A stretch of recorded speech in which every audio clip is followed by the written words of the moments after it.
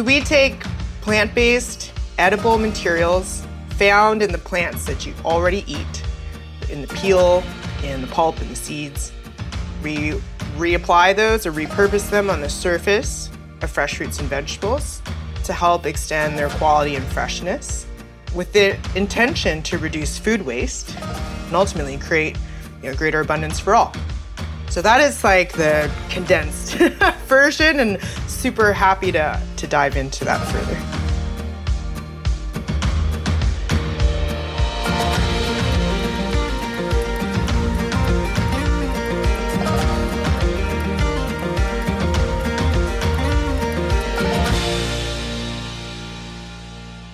Hey folks, I'm Connor Gaughan, and welcome to Consensus in Conversation, a podcast where I talk with leading problem solvers whose sustainable innovations are contributing to the long-term health of humanity and our planet. Today, I'm joined by Jenny Du, co-founder and senior vice president of business operations at Apeel, a biotechnology startup that's reducing food waste by extending the shelf life of produce. Globally, about a third of all food is thrown away before it can be consumed, and this issue contributes to almost 10% of greenhouse gas emissions. Jenny and the team at Apeel were struck by the sheer scale of this phenomenon and recognized that any solution would be double powerful because it would address the interconnected problems of food insecurity and climate change. To unlock this significant impact, Jenny would harness the same inquisitive nature that led her to become a first-generation college student and earn a PhD. She was able to ask the right guiding questions, which helped Apeel discover that most plants are already protected from decomposition by a natural defensive layer, or peel. So they realized that strengthening these natural barriers could help fruits and vegetables stay fresher longer, be properly consumed, and avoid landfills. Jenny and Apeel are testaments to the innovative potential of sustainable sectors, and I can't wait to learn more about her problem-solving prowess. So, let's get started.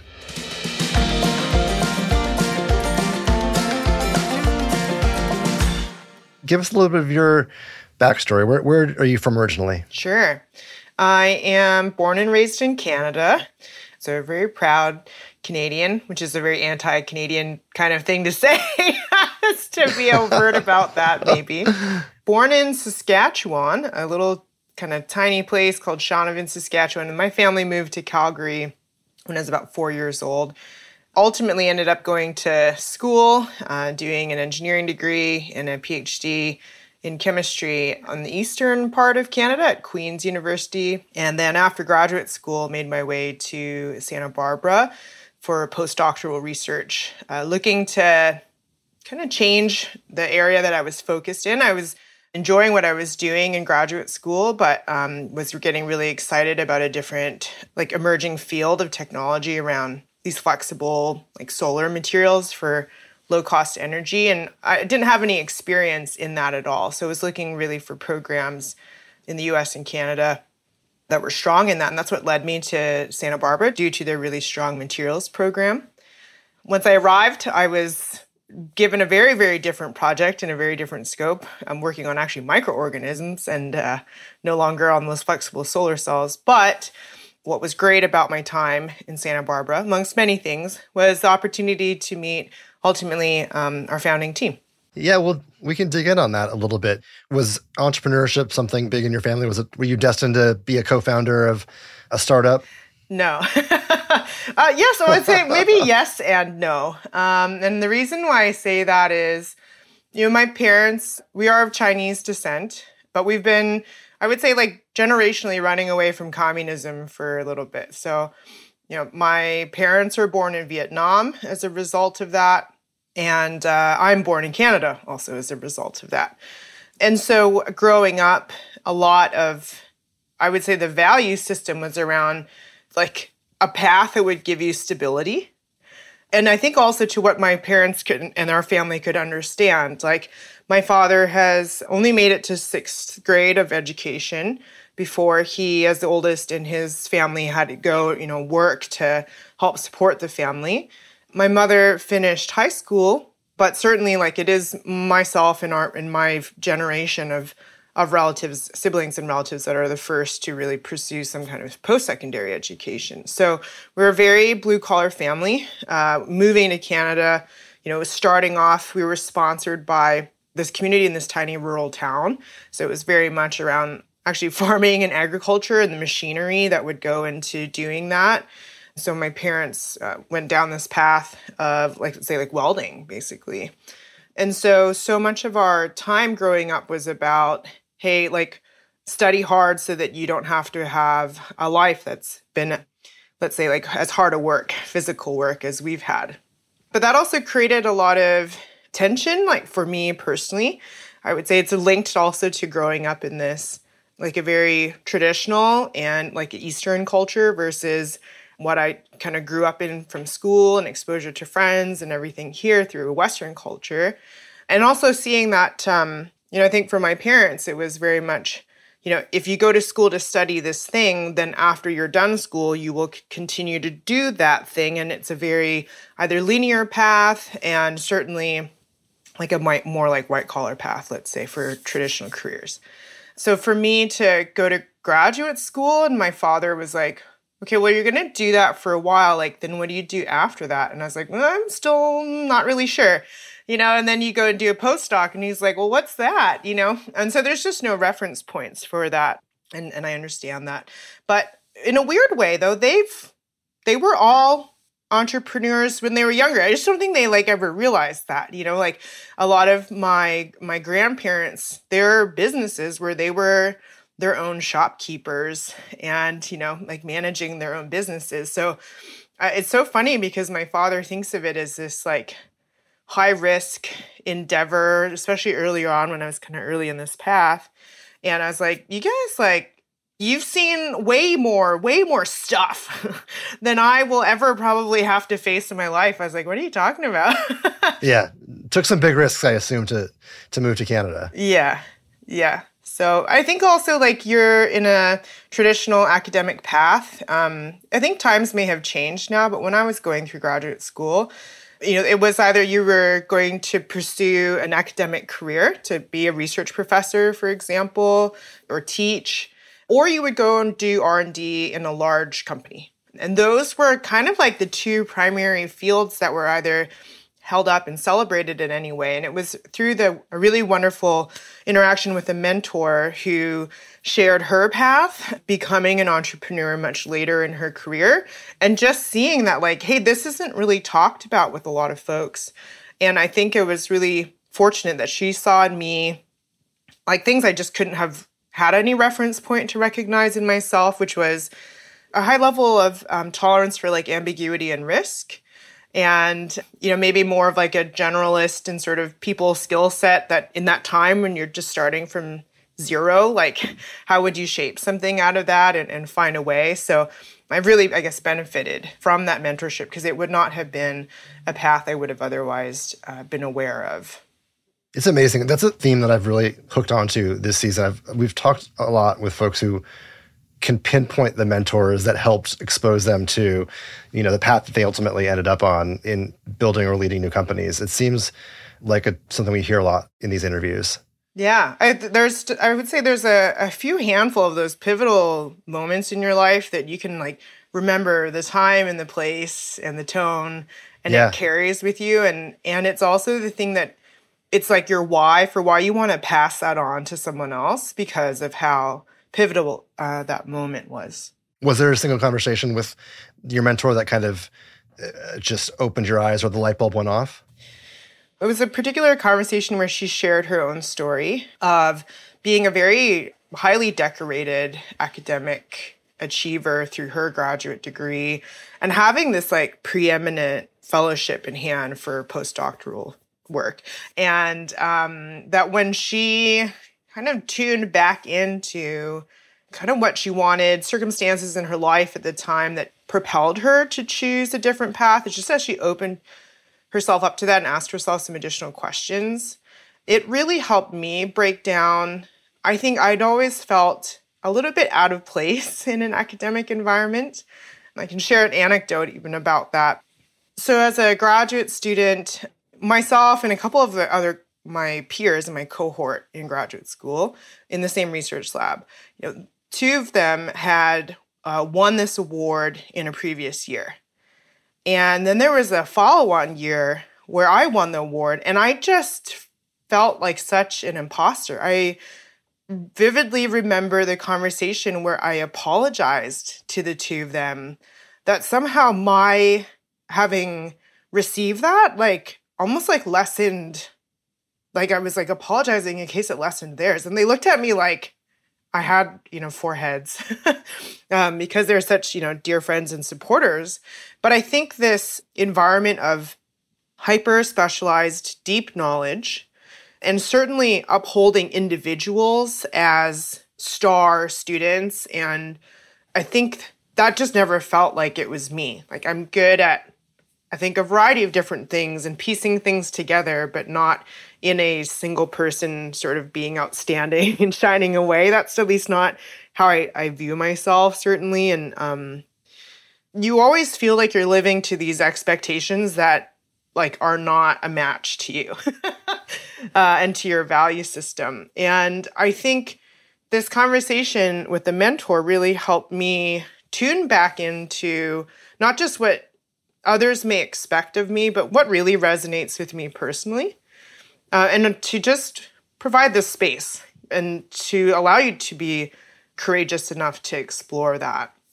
And I think in sitting with that for a while, how strongly that resonated and gave me the courage, I think, to take a very different decision.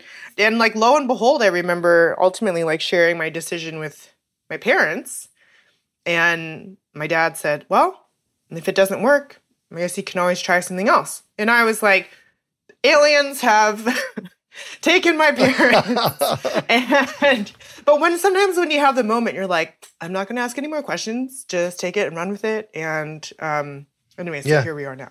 And it really does open us up to whatever may come our way next in profound ways. I want to get back to science and the Apeel in a second, but I found in conversations with founders, many of us, and I can remember my own moments, have, especially early on, have that imposter syndrome. And for many, I think there's a moment where like, wait a second, yeah, this is my company and this is what we're doing, and I do know what I'm doing. Did you kind of find a way to overcome that moment you felt in academia when you moved into the world of startups? Yes and no. This is a better fit. While it's very difficult for me to pinpoint very specifically, people say, like, what are your strengths? Like, what are you good at? It's a very awkward question. But I do know that if you put a problem in front of me, I will find a way to solve it. It's not because I know the answer, but I can enlist the help of others. I can be resourceful. I think I can ask good questions to drive towards that. So it has been through that experiential side of it, let's say, that I've developed over the years just more of an assurance around that. And I don't know if I don't let it go because it's maybe a thing that has helped me be successful to some extent, is that fear of if you wonder if you know enough and if you're good enough keeps you constantly striving for more. So it's like very double-edged. And just to add a little bit more color to this, so you join the company and every it's an idea on a napkin. So there's nothing to show for it yet. The small group of us, everyone's in the lab and everyone's doing like whatever needs to get done. And that goes on for a while. And my role is very technical at the outset. Again, because there's no product in hand.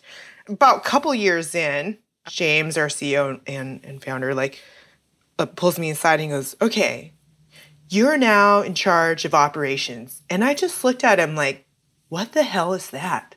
Like, that's not anything you were ever taught was a thing in school. Like, right. What do you mean? So I just remember Googling, what is operations?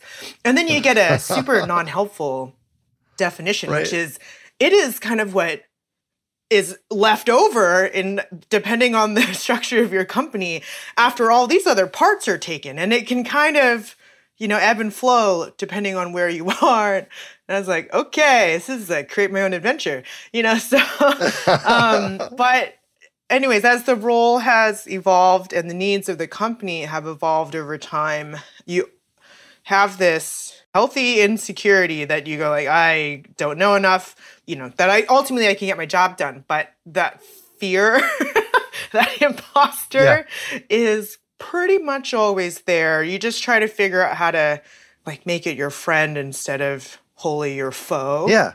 So let's get to Apeel. Give us the elevator pitch for those that might not know what Apeel is and what Apeel does. Sure. So we take plant-based edible materials found in the plants that you already eat, in the peel, in the pulp, and the seeds. We reapply those or repurpose them on the surface of fresh fruits and vegetables to help extend their quality and freshness with the intention to reduce food waste and ultimately create greater abundance for all. So that is like the condensed version, and super happy to dive into that further. I'd love to hear the early days. Give us the origin story. Yeah. Food waste is a hotter topic, let's say, in more recent years. But back in 2012, which is the year in which the company was incorporated, I would say it was pretty much like news, like new on the scene. And so the Food and Agriculture Organization of the UN had put out a report talking about global food loss and waste rates. And it's just a staggering amount that, unfortunately, worldwide, we really haven't made a lot of progress against, which is basically that, almost half of the food that we produce ends up going to waste before there's a chance for it to be consumed.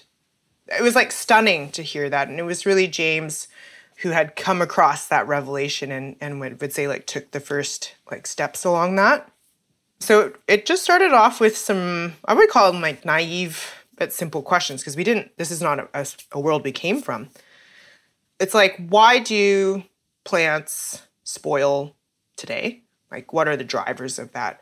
And you can have things like water evaporating out of that produce, exposure to oxygen in the environment that's causing this oxidation, maybe biological stressors. What technologies are there today after harvest to extend or maintain the shelf life? And what we found was that it's actually not as extensive as the tools that are available pre-harvest. There's a heavy, heavy reliance on refrigeration and the cold chain, which we also know is not accessible or readily available in all markets around the world. Yeah, globally, yeah. It just seemed like there was an opportunity for some additional innovation in that post-harvest space. We focus more on that water loss and oxidation side, not so much kind of combating things like fungal pressure or anything like that. And we started to ask, how do plants protect themselves against the environment? And all of us, like plants included, we have a skin, like a peel. And its purpose is really to help us like retain moisture, reduce, oxidative exposure. When it's healthy, it's a good barrier to the stuff in the outside world, and it can be like an indicator, of other stuff that's going on. So that's really where this like, okay, what's in the peel? Like, what are these like biological structural building blocks that plants use to protect themselves, and can we use those, like just almost use them to reinforce, the surface that's already there? Because certainly you want the latest technology in your latest mobile phone, but that's not what folks necessarily want on their food. So it's where then the vision to work with nature rather than against nature, using materials and mechanisms that are already found there, and then like repurposing them, redeploying them in this way. As you oversaw extraction engineering, which I think is what you're talking about, can you just give us a little bit of how you got to those answers, and perhaps in layman's terms to the extent possible? Yeah, sure. There was a really beautiful scientific paper that had been put out actually examining that peel, this cuticle layer of a tomato, basically. And as you dug into it and you go like, okay, what is that material made out of? What are the building blocks of that?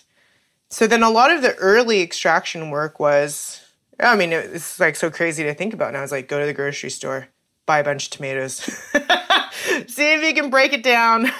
What would you isolate from it? It's one thing when they're intact, in their final form, But once you blow it all apart and you try to put it back together, does it still work the same way? So, I mean, that's kind of like the path that we went down. And it led us to this family of lipid, like fatty acid type materials. I think I'm probably getting too far off the layman's side, but yeah, I mean, it really came to a scientific work, scientific literature that sort of confirmed, let's say, the presence of these materials, and specifically in this setting with the peel. Then us going to try to isolate those same materials to then be able to see, would they behave in our application in the same way, which is very different from, let's say enzymatically being grown on the plant, right, as part of like a growing piece of fruit. Was tomatoes where it started? Is your first example? It started there for extraction discovery purposes.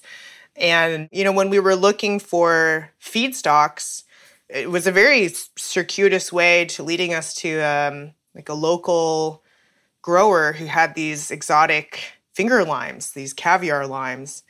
And he had said, hey, like they lose their color very quickly after they're picked.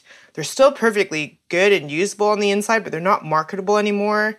Like if your product could actually extend that natural health of the appearance of the peel, that could really be really helpful to me, because otherwise I'm overnight shipping these to the other side of the country, trying to get them there without having the skin break down. So we were a little bit all over as far as, trying to find like an early demonstration or proof of concept that the product could work.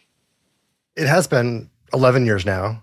As you've mentioned, food waste is something that certainly is getting a lot more attention around the country. Talk to us about the growth at Apeel. Like, how did you get from ideation and proof of concept to 10 years later in a hot market where you guys are today? Yeah, it's almost come full circle. So, but not to the exact same place. So, I mean, when we started, so we have got this, these plant-based materials that we know are found kind of ubiquitously. And we had demonstrated, especially on those finger limes to start, like, hey, this could actually work. And so we approached other suppliers. We call them suppliers.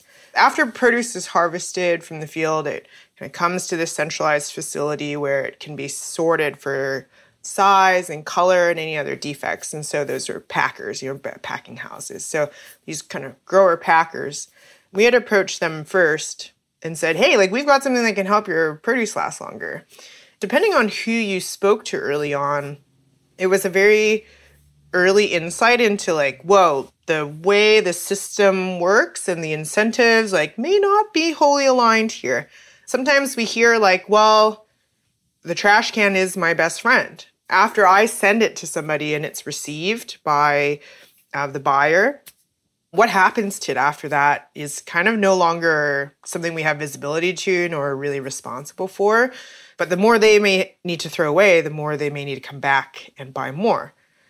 And so that's definitely not a response we had anticipated early on. So you work down that path for a while, and we found some early adopters who, let's say, believed in offering a higher quality product offering and felt like that was something that could be differentiating for them and help them competitively. But that's definitely not the mindset of all that we had spoken to early on.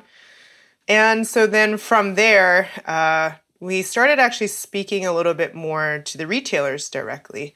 Because you'd also say well, this seems interesting, but, will my customer buy it? So we kind of had to come at it from both sides. We started off with avocados, doing these basically pilot programs with a few smaller regional retailers. And that helped us get the early case studies, or the proof points. And it was amazing. It was the waste rate in store for avocados was reduced by 50% after they had introduced Apeel-protected avocados. And that was very helpful then for sharing that story with others. But then what we learned over time is not everyone either has a waste problem or it's not their biggest problem. And so we may not be able to continue to sell our product based on a waste reduction proposition alone. So we started to ask questions more about like, well, how else would someone use the availability of more time? And so is that related to other operating efficiencies, internally that relieve the pressure on the supply chain? And certainly when you think about the supply chain pressures during that, COVID kind of peak COVID period and how disruptive that was, it was like, wow, is there ways in which like a little more slack to the system, could be beneficial? Or maybe somebody else who, we would love to be able to merchandise more. There's certainly an underconsumption of fresh produce, like globally, like less than a third of us meet our actual daily nutritional intake requirements for fresh produce consumption, for example. So, that would be me, yeah. So folks are like, hey, we'd love a chance to be able to like, just drive sales, but drive consumption of these and the growth of these categories.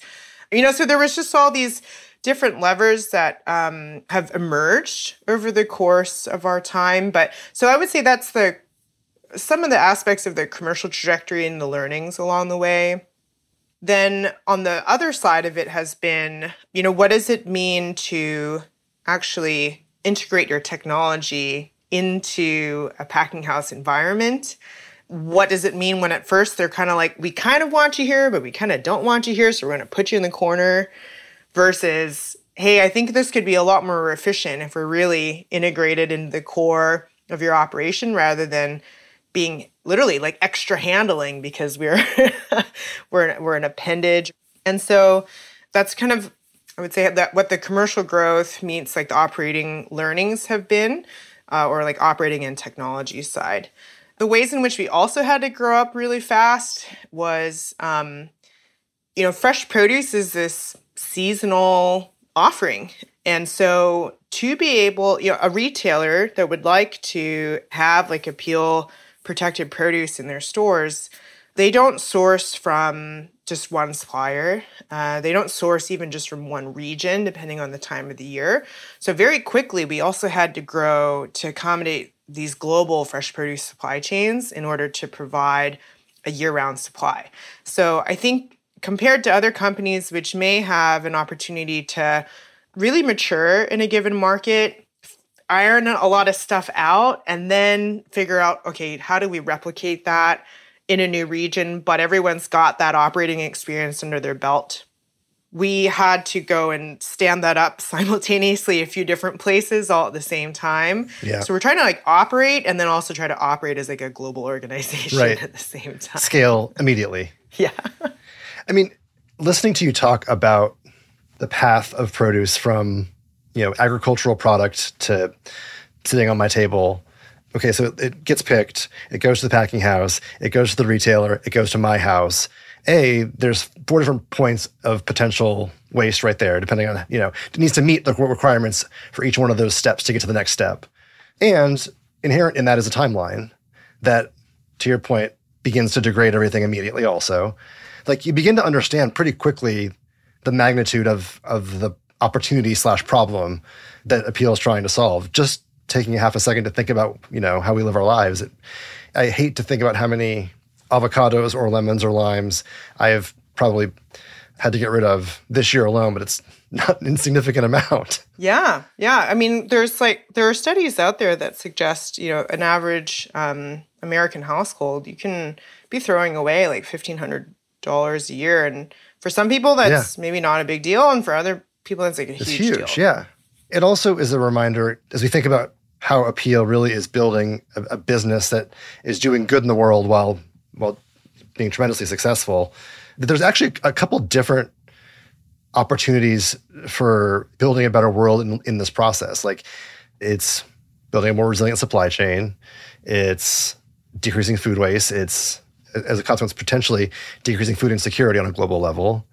All these things, I think, are positive externalities that we could associate with this kind of solution. I'm curious, from your perspective and Apeel's kind of point of view, how do you guys think about sustainability relative to your mission as an organization? Yeah.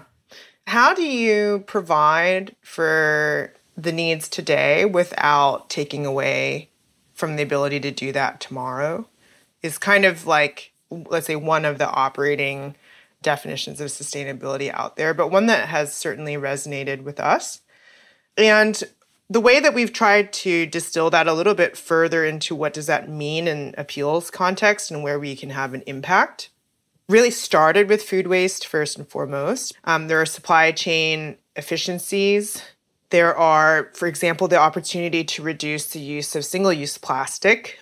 So one of the Apeel's products is to replace that shrink wrap, plastic wrap that goes over English cucumbers, for example, because you can use our edible material, but have the equivalent or better shelf life, for example. Another thing I wanted to layer on beyond our external impacts, internally, like how do we take decisions, like business and operating decisions related to our product, our services, et cetera, with that sustainability lens as well. So we wanted very deeply to not have sustainability values be something that would be like just greenwashing, just lip service to something.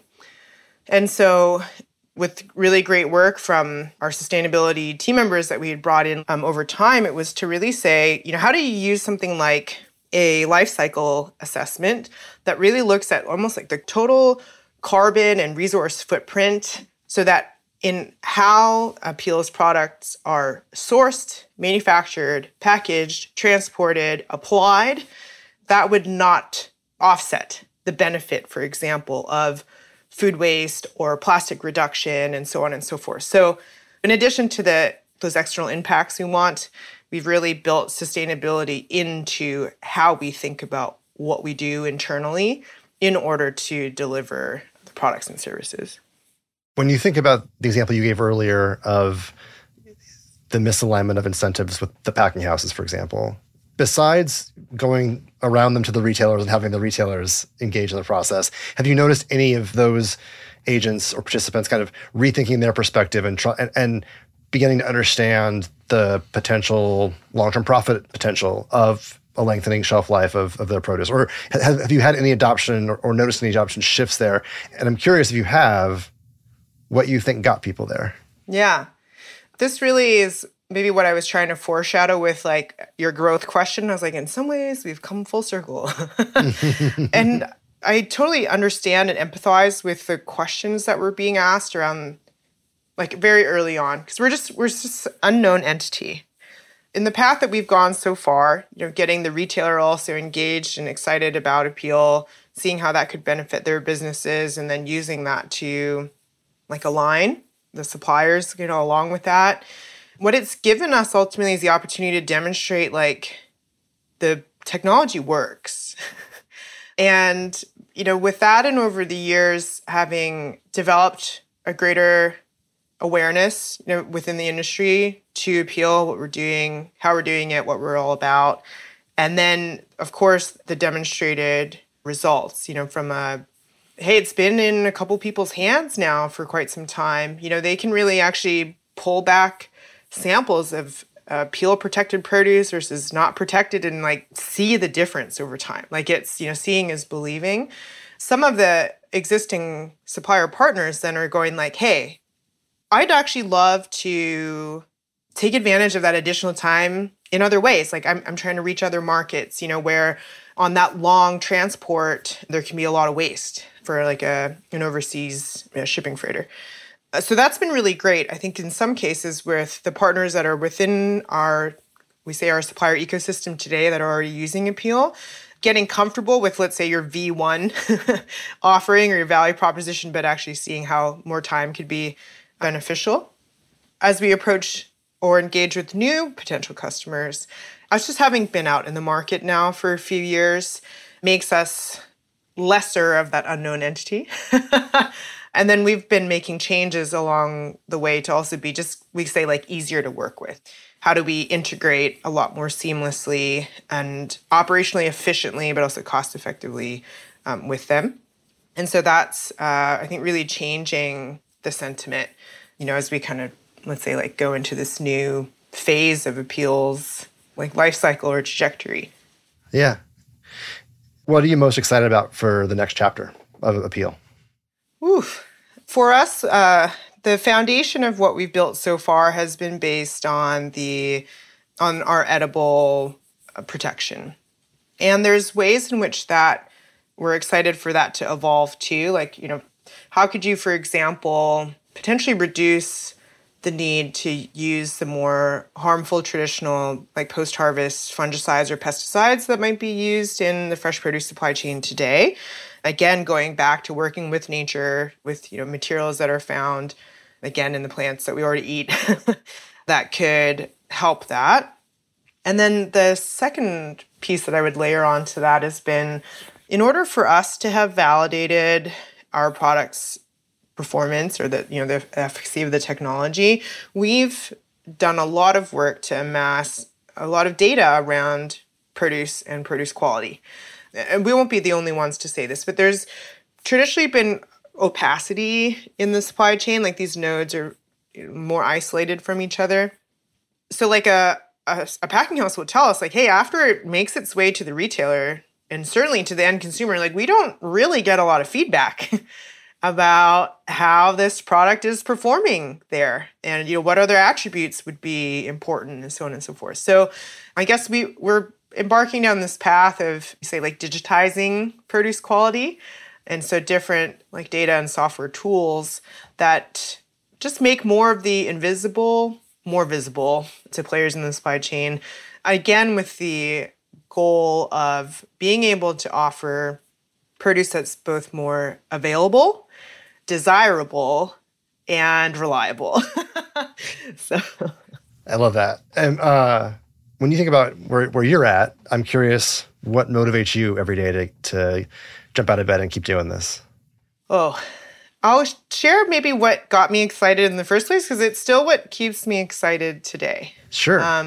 When approached early on, about like joining on, with Apeel, conversation with James and also another co-founder, Lou, I just remember being like, wow, if I think about what's important to me, I want to work on a meaningful problem.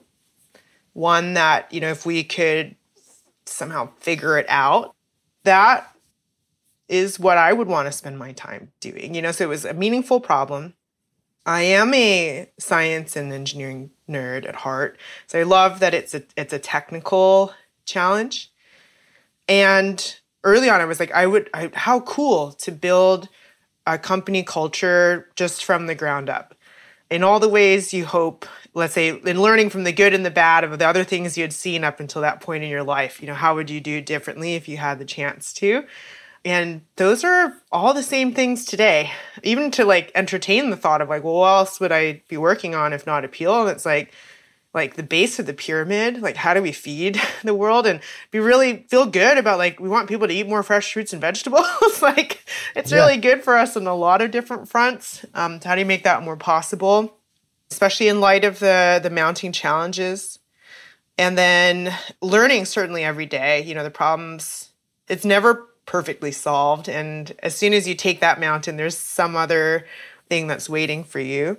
And we are very fortunate. We have incredible people at Apeel, just purely good humans who also, when they are at work, are good humans with each other. And it's actually something I'm really, really proud of is nobody's spending just 8 hours of their day at work, realistically, 40 hours a week. And even if you were, that's such a significant proportion of your life.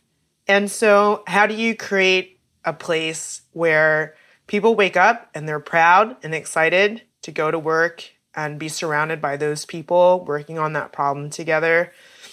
It's almost like if none of the rest of this works out, that is such, I feel like an important thing to be able to create or make space for, to give to others, So I think what's been really helpful for us over the course of this past year, because it's also been a tough year. 2022 is a very challenging year, for Apeel, for a lot of companies, going through trying to navigate this sort of macroeconomic environment coupled with, any kind of growing pains you needed to sort out internally. Coming out the other side of that and just some reflection and asking myself, like, what's my purpose in life? There's nothing grandiose about it. You just sort of strip it all away to what is core and fundamental. And it's just here to spread love, create these interactions, whether fleeting or persistent, with folks that you may come across, that just brings out the best in the moment and the people involved so that we can go and do great work together. I really love this quote from Steve Jobs. It's just really about like change is only ultimately affected by those who just are crazy enough to believe that they can be the ones to do that. And that's really stuck with me. And so that's, I guess, what I try to do is as far as seeding every day where I can. Big thanks to Jenny for this awesome conversation.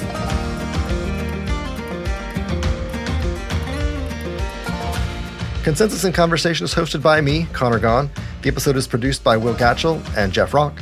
Executive produced by me with editing from Reasonable Volume. Special thanks to Consensus Creative Director Kate Tucker and strategist Patrick Gallagher. Don't forget to like and subscribe on your favorite podcast platform. We'll see you next week.